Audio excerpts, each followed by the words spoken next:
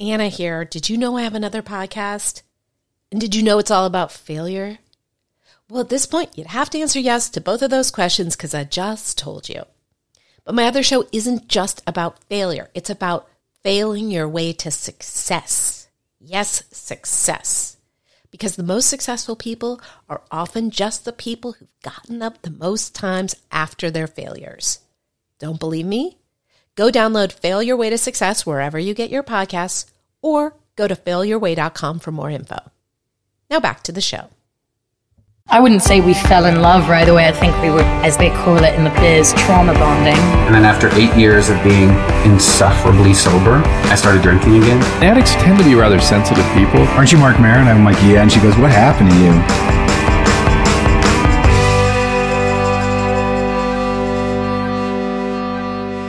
Hi, you're listening to Recover Girl. It's a podcast all about addiction and recovery. I am your host, Anna David. You can find out more about this podcast by going to recovergirlpod.com. And I'm just going to get right into our guest because this is just two gal pals chatting. Pretty much. This is Mary Patterson Broom. Hi. She's a comedian. She's the editor-in-chief of rehabreviews.com/afterparty magazine. She writes for Women's Health. Correct. She worked on a show on WeTV. Yep. I always forget the James Franco. It was nominated for an Emmy. I'm just going to say that. Making a Scene with James Franco on AOL.com. That's amazing. It was nominated for an Emmy for production, not doesn't matter. Writing, but I still say Emmy nominated. Emmy nominated. Yeah. Yes. I'm sorry. I thought you were saying Sex Box was nominated for an Emmy. No, and I almost Sex lost Box my mind. was cut after 4 episodes. Yeah. Yeah. They didn't even air all the episodes of Sex Box. Yeah. So MP, as she's known, she and I met when she started working for Afterparty magazine. It all happened very organically. Yep. In fact, what happened is, so Danielle Stewart, who's gotten me every job I've ever had in this town, who moved away. I'm sure you've been seeing her, but it's like, yeah, but I mean, she's coming back and forth some. So I don't like to think of it that she moved away. I feel like she's at college and she's going to be coming home for summers and holidays. It's kind of true and yet kind of not. So Danielle was literally my right hand at Afterparty. And she had to do everything. And at one point, I tasked her with having to do like thousands of rehab reviews. And she's like, well, I just asked some of my friends to do them, is what happened. And I'm like, she shows it to me and I go, this one's really good. Then and it was mine? Yes. Then she secretly gets you in as quote unquote Sarah. Oh, that's right. Before I was comfortable writing about getting sober, I went under a pseudonym. Yeah. To talk about, wait, I did that as talking to a newcomer, correct? That was the Sarah thing? Yes. Or was it how I got sober? No, it was Danielle pitched me a story. She goes, why don't I do a thing where I interview a friend who's getting sober at 45 days, at 60 days, and at 90 days? And so that was quote unquote Sarah. So I got to know your story. And then one day, I forget, she just sort of brings you in. We needed more writers. And she goes, well, let's not forget you wanted my parking pass. I wanted your but I didn't know if that was the first meeting. That was the first meeting. Hilarious. To talk about the parking pass, because I had a coveted parking pass on El Cerrito Place by WeWork. And it was that. And then talking about doing the admin freelance? This is riveting information, this background story. But So all I know is that we were sitting in my little office and suddenly you were coming in every day and then suddenly you were running the show and now you literally run the show and Thank I'm you. gone. I owe so much to Anna David. I can't even. Are you thanking me every day though on the days? It's a pretty sweet gig. Okay, like, right I'm now. actually Yes, happy. Good. I'm so glad. I don't necessarily know that I'll always want to deal with this particular content. Yes. But I like the work and the nature of the work, the mix of writing and editing, and I get to use my creative side and my organized side. I was trying to do stand-up comedy full-time when I met Anna, and I needed extra money because I was not making enough money doing that. And it slowly started to build, getting the money from Afterparty and Rehab Reviews. So it's kind of turned into that's more full-time and stand-up's more part-time, right? Which I'm fine with. That kind of thing used to like devastate me. I was so dramatic about it, but like, you don't know. Life doesn't always turn out the way you picture it, but that's not necessarily a bad thing. Absolutely. And my favorite quote that I'm obsessed with now is this David Hawkins quote: "We get what we want when we stop insisting on it." Oh, that's good. Which is really another way of saying surrender. So it's like when you start paying, the universe doesn't know the need, but don't know the difference between a sort of fear and a desire. Yes. So when we really want these, especially these creative dreams, we put all this fear onto it. And I truly believe it keeps those dreams from becoming a reality. Whereas then when we focus on, okay, here I am doing my rehab reviews, then then this other stuff starts popping up, I believe. Well, I also think that when I look back at when I was working at an agency for comedians, seeing all these headlining comedians travel and do stand-up and get paid, and I wanted so desperately for that to be me already. And I quit that place and was like, I got a bunch of road gigs because I had all these contacts. And I was like, that's it, I'm a full-time comic. But I didn't really, and this was classic, like, untreated alcoholism because I had such instant gratification issues. And I didn't even research, like, what's your budget? How much money do you need to bring in a month? Like, are you going to be able to, what if you don't book anything after the next 2 months, you know? Right. And so I think that I've learned, I'm really glad that I did that I took the leap of faith and pursued it full time because I sort of learned how important it is for me to have my bills paid in order to be sane. Yep. So as much as I admire people that can do a bunch of different jobs in order to pursue their art, I am more comfortable with sort of a direct deposit every other week situation. I learned that. Through all that, I had to learn that, you know? Yeah. And I'm still obviously able to do the creative things I want to do, but I sleep at night because I know my rent's paid. Yeah. And I mean, what's interesting to me too about your story is it's kind of like we were just talking about Paul, who, worked at After Party and a previous podcast guest, who, what was the connection to Paul? Oh, yeah. How really, he had not done this kind of writing, and suddenly this is something he's doing. This was new. I mean, you'd always been a writer. Correct. But you very much encouraged the writing, because remember when I wrote that first news story and you were like, this is good. And then I started like cranking those out and then I got comfortable doing the essays and yeah, it was a confidence boost. I'm glad that I learned that I could do that. Yeah. And I'm not just like blowing smoke because you're sitting on my couch. But the fact that, I mean, you were the ideal employee because you could write fast, and you're completely obsessive about all administrative stuff. And that's all really someone could want at a publication. It's true. That's where I feel like people pleasing comes in good. You are a good employee. Like I'll say that about myself. Like I struggle with negative self-talk a lot, but I know I'm a good employee and a good worker, and I will always stand by that. Like, do you remember that thank you note your mother wrote me? It was so sweet. For what? I mean, she loves a thank you note. She loves a thank you note. She loves a thank you note. To the point that she was thanking me for a thank you note. She was either thanking me for my thank you note, or she was thanking me for coming to brunch. My sister and I have a song we made up called Thank You for the Thank You Note, based on my mother and her friends with their back and forth thank you noting. So she thanked you for coming to brunch and for hiring me? What she did is, I think that we went to brunch. I think I wrote her a thank you note, and I think she wrote me a response. And I just never forget that she wrote, and thank you for appreciating Mary Patterson's work ethic. Oh, yeah. Nobody works harder. Yes. And I'm glad you see that. You know, my mom told me she was proud of me when I was home last week. Aww. And it really helped, because I've always been fearful that she's not, because I'm not married and don't have a husband and like children. And I know that's important to her. And that's something I want anyways. But you know, there's always been this fear I have that she didn't think I turned out well. Mm. And she went on about how proud she was and how I was brave and talented and went for everything. And she goes, I just want you to be happy. And she's like, my concern is always that you're not as happy as I'd like you to be. And I'm like, that is so satisfying just to hear that. Yeah. Why does it feel so good to have your parents tell you they're proud of you? Does everybody get obsessed with that? I don't know. I mean, let's call it possibly an alcoholic thing where, that seeking validation and that, that negative self-talk of I'm never enough. And, when I'm kind of thinking a lot about lately is this thing that Dr. Drew told me about the dandelion and orchid theory, which is that some people are dandelions and they grow up very resilient, and you can say whatever you want to them and nothing's going to upset them. And then there are these orchids. And so what may not register as trauma to a dandelion does to an orchid, because like, I'm just going to speak for myself, like this super sensitive creature. So, one day mom or dad being disappointed in a grade registered as like traumatic to me and began this talk of like, oh, you're stupid. Right, whereas like a dandelion would have been like, yeah, whatever, dad, I'll get the next one. That's really good. And I think my parents always say like, you were just ambitious. You're the one that wanted to go to a good college. And I'm like, yeah, but achieving has always felt like oddly enough, I compared myself more to my father than my mother, and he was Right. always about achieving. Yeah. And even when I would get like a really good gig, and I love my dad, I have a great dad, I'm not dogging him, but like as recently as I remember, one of the best gigs I've ever done was opening for Maria Bamford Yeah. in a sold out theater in Birmingham, Alabama, which is not my hometown, but my home state. And it went so well. And it was one of the best shows I've ever had. And I called my dad afterwards and I'm like, it went great. And his first question was, well, what did the headliner think? Right. Do you think you'll work with her again? It's always like, Right. what's next? What's next? And I'm like, no wonder I I never feel like I'm know. enough. Like I love him, Right. but like, you know what I'm saying? I do. And it's like, I wonder if it's, having kids. Hold on, water break. I should have clarified my water break earlier.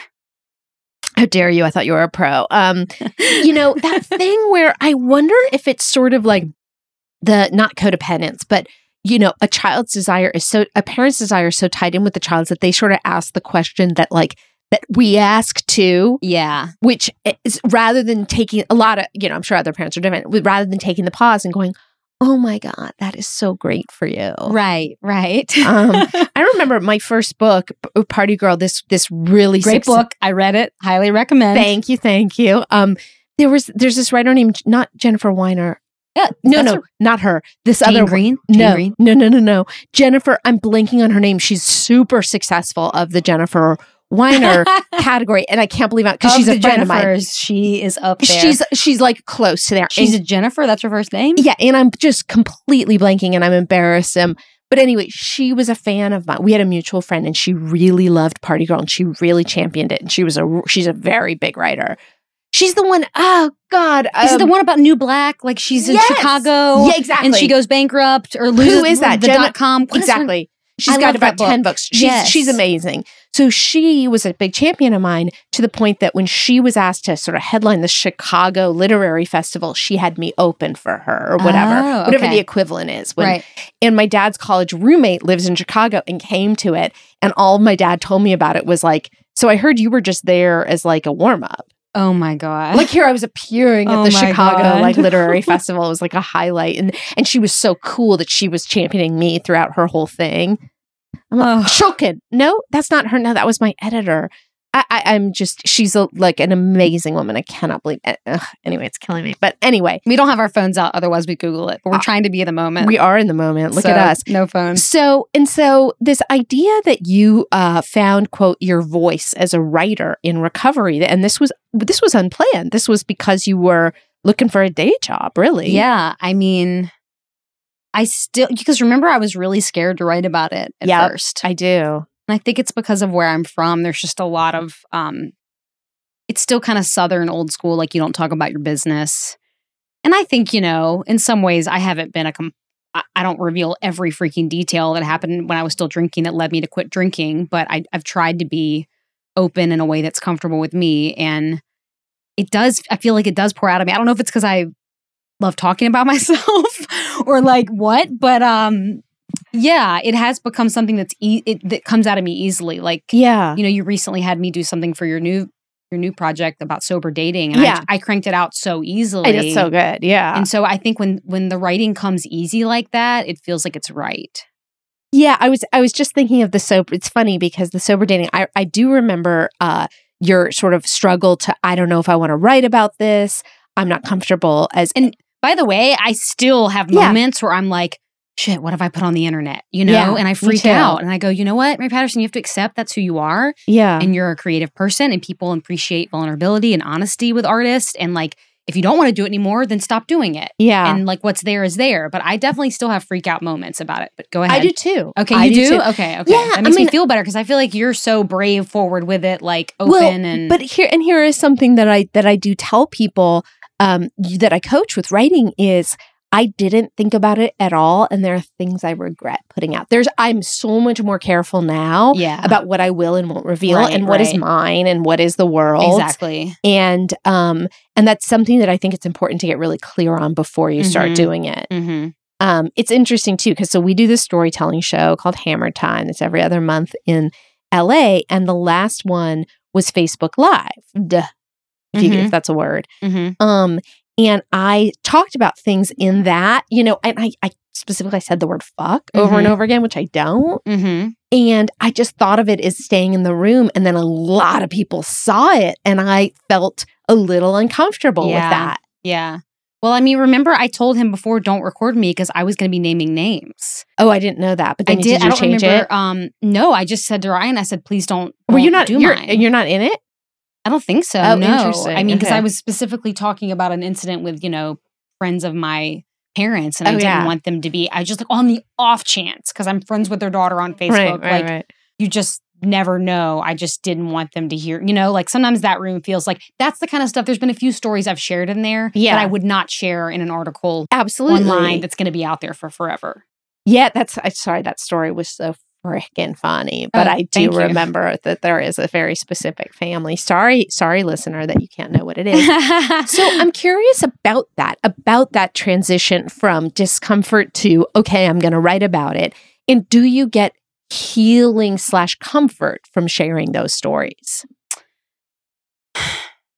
Honestly, I feel like at the beginning it was just for the money. Yeah. And that's all I was thinking about. I was basically prostituting you. When I first started writing, I just needed money so badly. I was You're so like $50 broke. a story. In 2015, it was bad. Or 2014, 2015, whenever I was just not doing well financially at all. So I thought more about the money.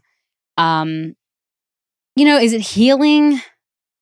I guess when it's complete and I'm like done, sent off, like any creative project, it does feel healing. Mm-hmm.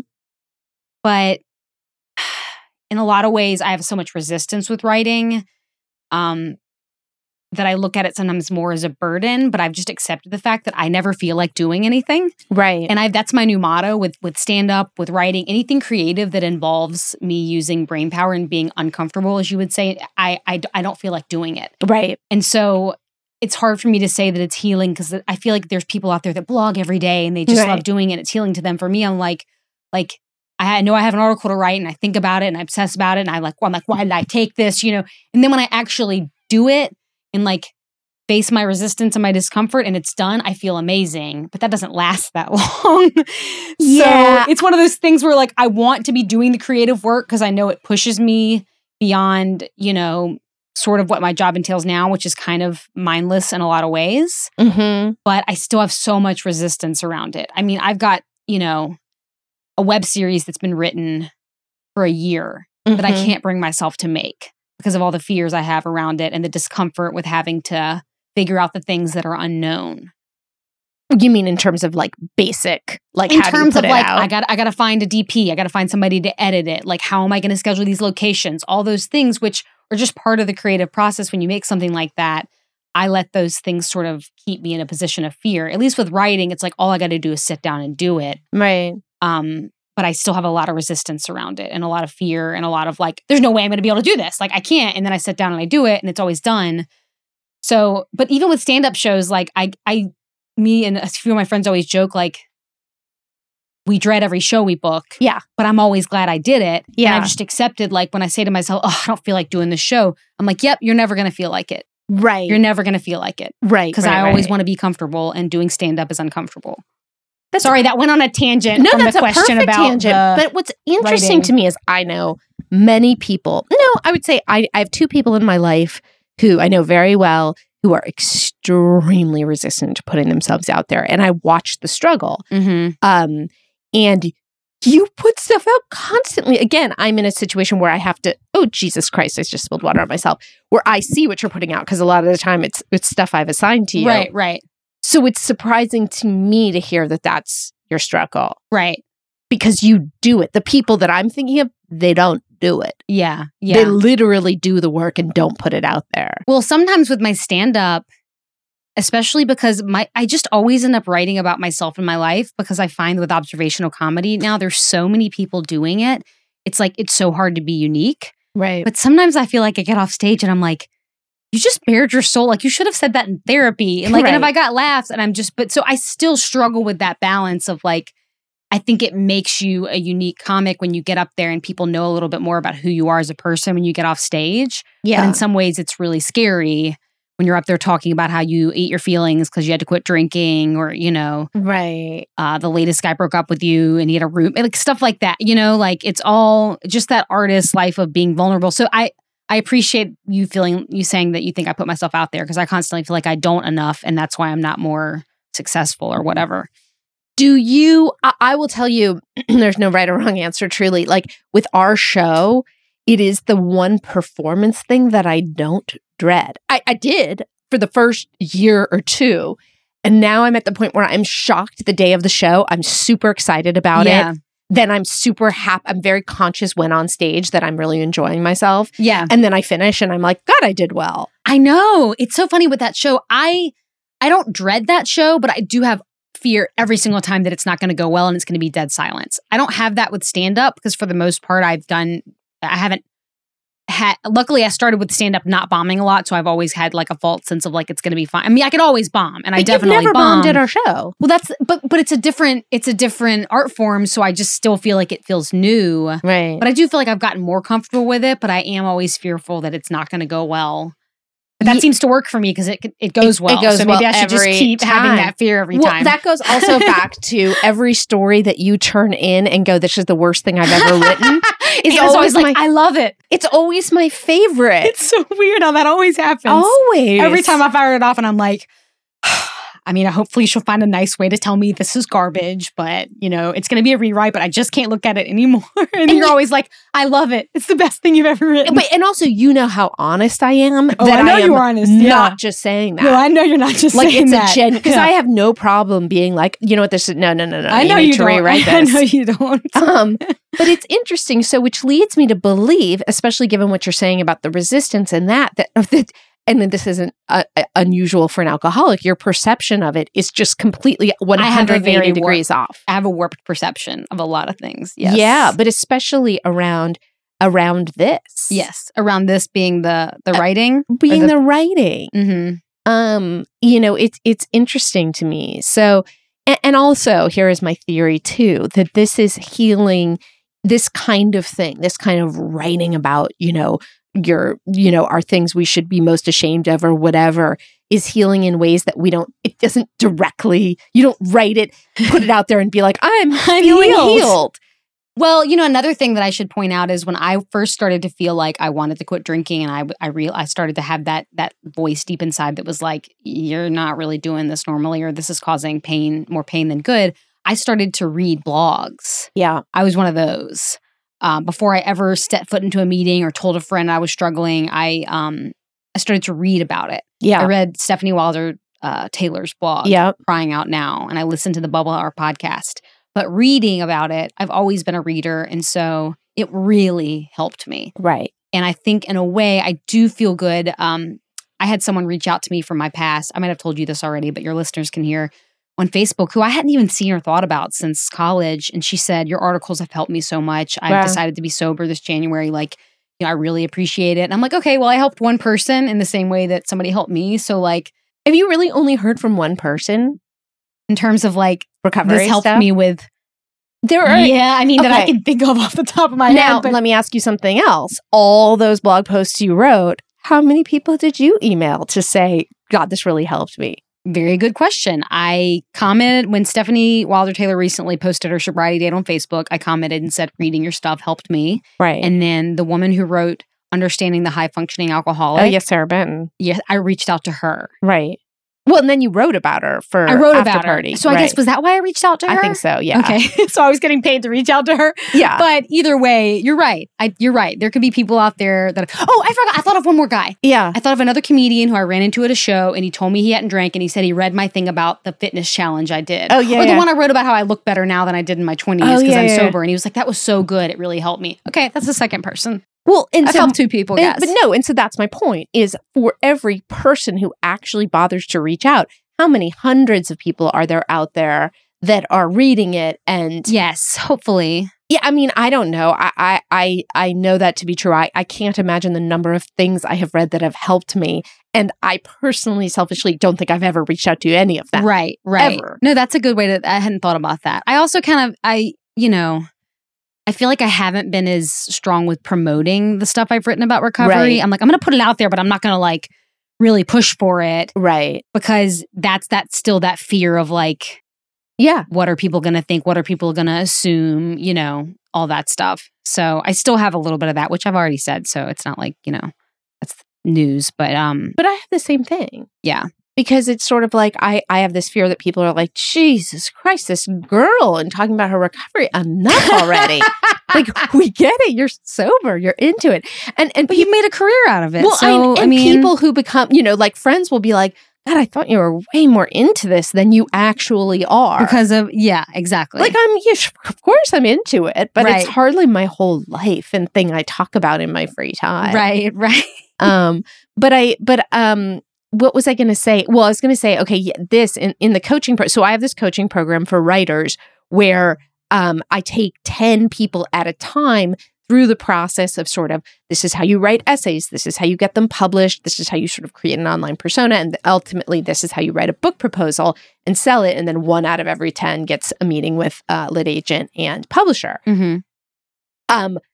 Perhaps unsurprisingly, 5 of the 10 people in my current program are sober people writing memoirs about their addiction. Right.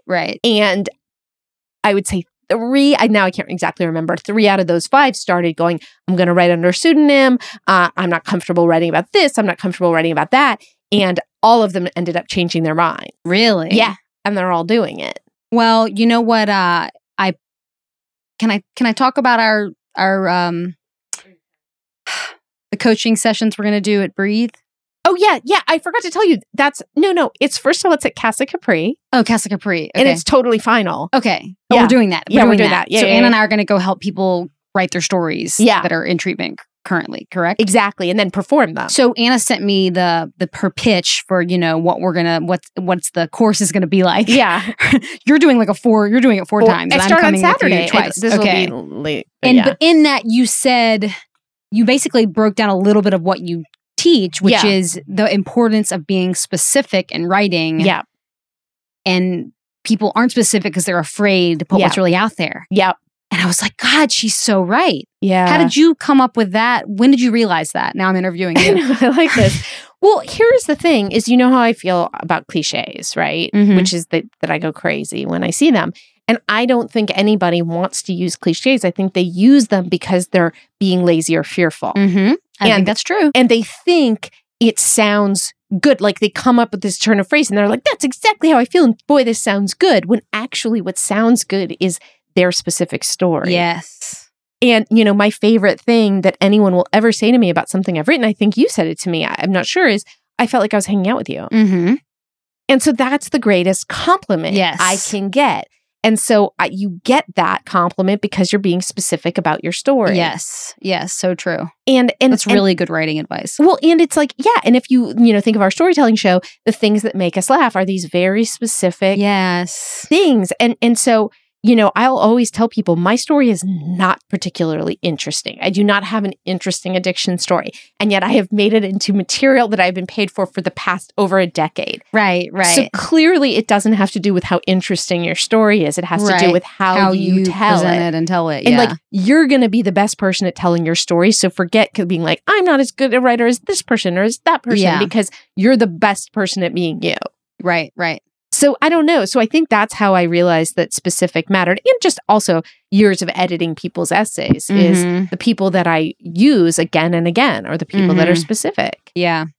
Very true. So yeah. And I do think it's fear. I think that people have so much fear around writing. Oh, we're all just dripping in fear. Well, we have some fear about everything. Oh my God. Just dripping in it. It's so true. No, I mean, I feel like I've gotten better, but God, I look back at my life and I'm like, God, you've had so much fear about stuff of it. And I didn't even know that's what it was. I know. And I mean, I'm not, whatever. It's like I'm 33. It's like, why would I have known, like when I was 25 that I was encapsulated by fear. But, now I can look back and see so much of my issues were fear around so many things. Yeah. Yeah, that's interesting. I mean, my fear, I don't feel like ever manifests itself as fear because I'm like, I can go on live TV. I can jump out of an airplane.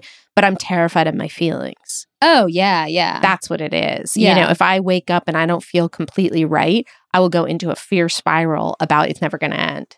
Yeah. I feel like that's gotten better for me. Yeah, me too. But I absolutely, used to have that same thing where I felt like if I felt bad, I'm going to feel bad forever and I'm fucked. You know what I'm saying? And that's fear. That's exactly. So what advice would you give people for getting out of their own fear?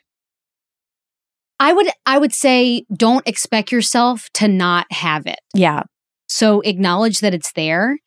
And it's really helped me to sort of label the voice that talks the fear to me, that says things like, you're never gonna make more money than this. You're never gonna meet a life partner, stuff like that. And say, on good days, I try to label that and go, okay, negative Nancy, like, thank you for your input. I'm doing the best I can. Right. And so I just try to, for me, it's been accepting that the fear is not going to go away. It's how you respond to it.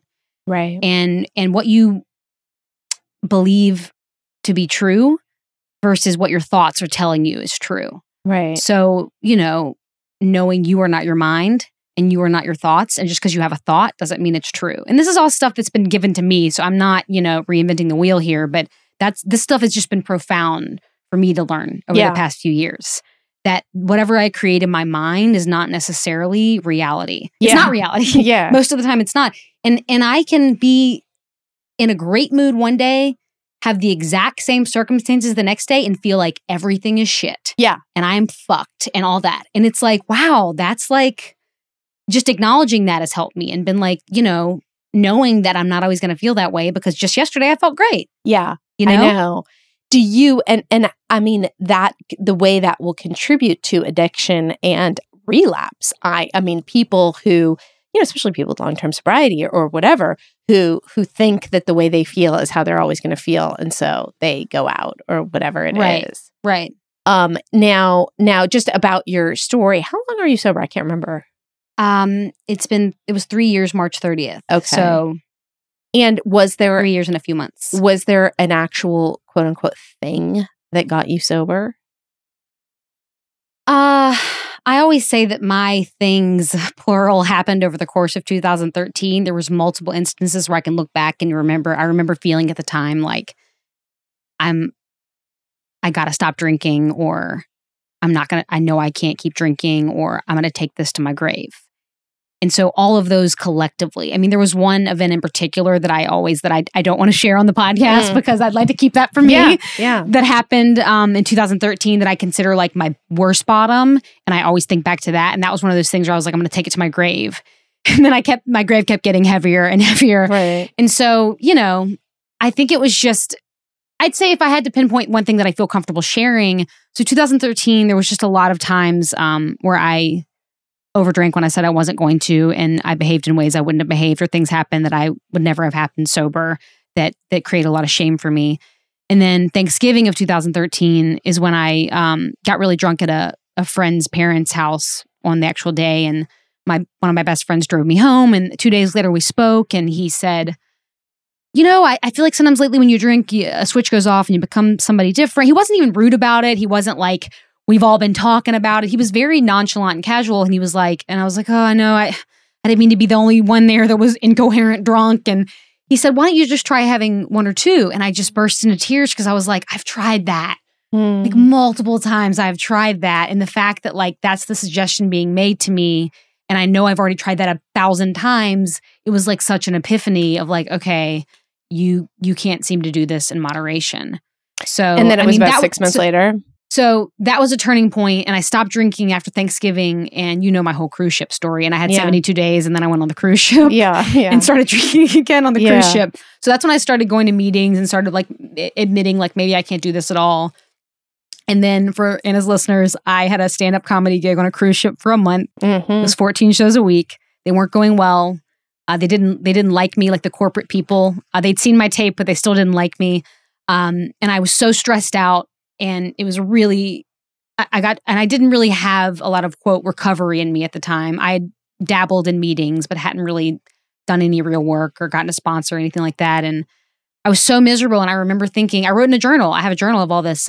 There's no way that the way I feel now, it could be worse if I drank. I got to escape this feeling, so I've got to drink. Right. And almost immediately, all the reasons why I'd quit resurfaced. The anxiety, the waking up, not knowing how I... not how you got home because you were on a back ship. to my cabin in the cruise ship. Yeah. All that, being really sick with hangovers and just having a lot of anxiety. And So that was another turning point, I think, sort of having 72 days without it, then going back and immediately having issues again. So it sort of proved to me like, oh, I can't really do this in moderation. So I probably can't do it ever. So it was after I got back from that, I drank for a few more weeks and nothing really dramatic happened in that period. But the last time I drank ended with a really, really bad hangover. And I was in Atlanta trying to visit friends and manage a hangover. And I was like, I can't do this anymore. I just can't. I'm sick all the time. And I came back and I've been sober ever since then. Mm-hmm, mm-hmm. And what do you think was different that time? I don't know. I feel like this is where the God spiritual thing comes in. I really don't know. I remember I was in Atlanta in my friend's apartment and I woke up. It was like the second day of feeling hungover. And I was just like, I got on my hands and knees and I was like, God, please help me. I'm so sick of being sick all the time. And I don't know. I mean, like believe what you want to believe about all that stuff, but I don't know why it was different. Mm-hmm. I really don't. But in terms of the spiritual component, you grew up kind of religious. Mm-hmm. And let's just say, so you grew up in Alabama. We hinted at that. Yes. And, and you were real religious for a while. I was real into it. I was. Youth group, church camp. Yeah. All that. I was in this partnership for youth. I hung out with the cool kids, but I did not drink in high school. Yeah. Because I was part of all this. I was a part of the Episcopal Diocese on Youth Commission. I can't remember the name of it now. But we did a lot of retreats and I thought it was hypocritical to drink underage. Right. But all my friends drank and they were like, why don't you drink? And I would hang out with them and I would smoke cigarettes, but I wouldn't drink. I didn't start drinking until I was 17. Mm-hmm. And I also wanted to get into a really good college. So I was obsessed with extracurricular activities and filling my resume and making good grades and all that. Mm-hmm. So I feel like once I got in, I sort of decided I could relax. Mm-hmm. And so that's when I started drinking. And then the Christian thing, I just, I wasn't as into in college. And that kind of faded out. So I consider myself now more spiritual. Yeah. Christian. We like that. We like the S word over the R word. Yes. Yeah. And do you, what do you say to people who are like, yeah, I would love to get sober, I would love to do meetings, whatever, but I'm not into God? I would say that don't even use the word God. Think of it as your greatest good. Mm. The flow of your life that's out of your control. So we all know in our life, there's so many things we can't control. We might try to control all of it, but we can't. So I like to think of God sometimes as the things that are working for me, whatever thing you want, the universe, my life force that I can't see or control. So, I think that word God and however you associate it with traditional religion, maybe remove that from it and think of it as the forces beyond your control. Mm-hmm. And, I don't know. There's so much more to, if you're talking about 12-step in particular, than just like, oh, pray it away, ask God. I mean, there's so much more to it. So I guess I think about that component of it, but I think there's so much more that if you don't even want to think about the God thing at first, think about just talking to somebody else that's been through what you've been through. Yeah. And the idea of being of service. And so you're out of your head, not thinking about yourself and you're staying busy. I mean, if the God thing's holding you back, think about the other parts of, not that that's the only way to get sober or quit drinking and, all of that. But yeah, on days when I think, life force. And how would you say that we'll work towards wrapping up, I promise. Oh, that's okay. How would you say your life has improved since you've been sober? You look better. We know you wrote about that and that really affected some guy. I do look better. I do feel like my body was never meant to handle alcohol. And this is before I ever even started to think, because I just felt like the minute I started drinking, I started struggling more with weight and skin and discomfort, bloating, all that stuff. So just on a sheer physiological level, I don't think my body tolerates alcohol well. And I don't think it ever did. So my day-to-day just being comfortable in my own skin has improved 1,000%. Even on days when I feel, quote, fat or I've gained some weight or I've been, eating my way through Alabama like I was the past 2 weeks, it's still never been the bloat that I dealt with when I was drinking. So there's that. That sounds really shallow, but that makes a huge difference in just your day-to-day comfort. I don't know. Life is just much more manageable. I'm not taken out by being hungover every other week or, because I was never a daily drinker. I was more of a binge drinker, but, that was occurring more and more frequently at various periods of my life. So I feel like I'm not sick as often. I feel like I was voluntarily making myself sick on a regular basis. So just because I'm not sick all the time, I'm more productive. Right. I sleep way better. I feel like I'm much more equipped to be in a relationship because I love myself more because I can go to bed every night remembering everything I said that day. Sometimes I still regret what I said, of course, but I don't wake up and go, how did I get home? What did I say? I don't have to deal with any of that.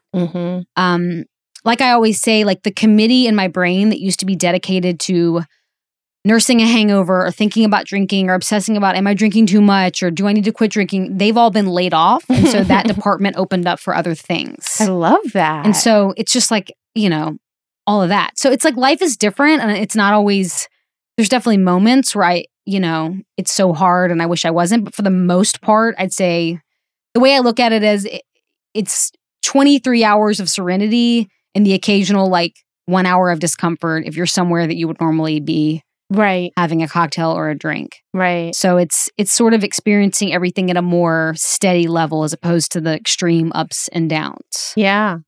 God, very well said. Thank you. And quite positive. Okay, good. I like it. So Mary Patterson Broom, she's got, you can find out more about MP on her website, which is uppermiddleclassangst.com or marypattersonbroom.com. And I'm doing stand-up. I'm doing a comedy festival in North Carolina in August. Okay. In Asheville. This will air before, this will post before that. So it will. Good. And a comedy festival in Flagstaff, Arizona. Nice. In September. So if you live there or you want to travel there and you want those dates. You have people all over the country listening, right? I'm sorry. I want to get some new fans out of this. International. I mean, I wasn't very funny, but I promise on stage I'll be funnier. You can't help but be funny. So, and then you're on all the social medias. At Mary Patterson B on Instagram and Twitter. I don't really like Facebook, but you can add me on Facebook if you want. Yeah. So you can find her there. You can find out more about this podcast by going to recovergirlpod.com. And if you are interested in my coaching program, I have to say, when you post this, I'm getting ready. I'm doing a new group in the fall. You do have to apply for this program, but if you go to AnnaDavidCoaching.com, you can get all the information about that. Maybe you too want to discover that you should be writing about your darkest moments, and you're going to be inspiring somebody else. Even though they may not tell you, they only won't tell you. 2 out of 2,000 will tell you. You will help them. You will know. Okay, so we will see you next time. Thank you. Thank MP. you.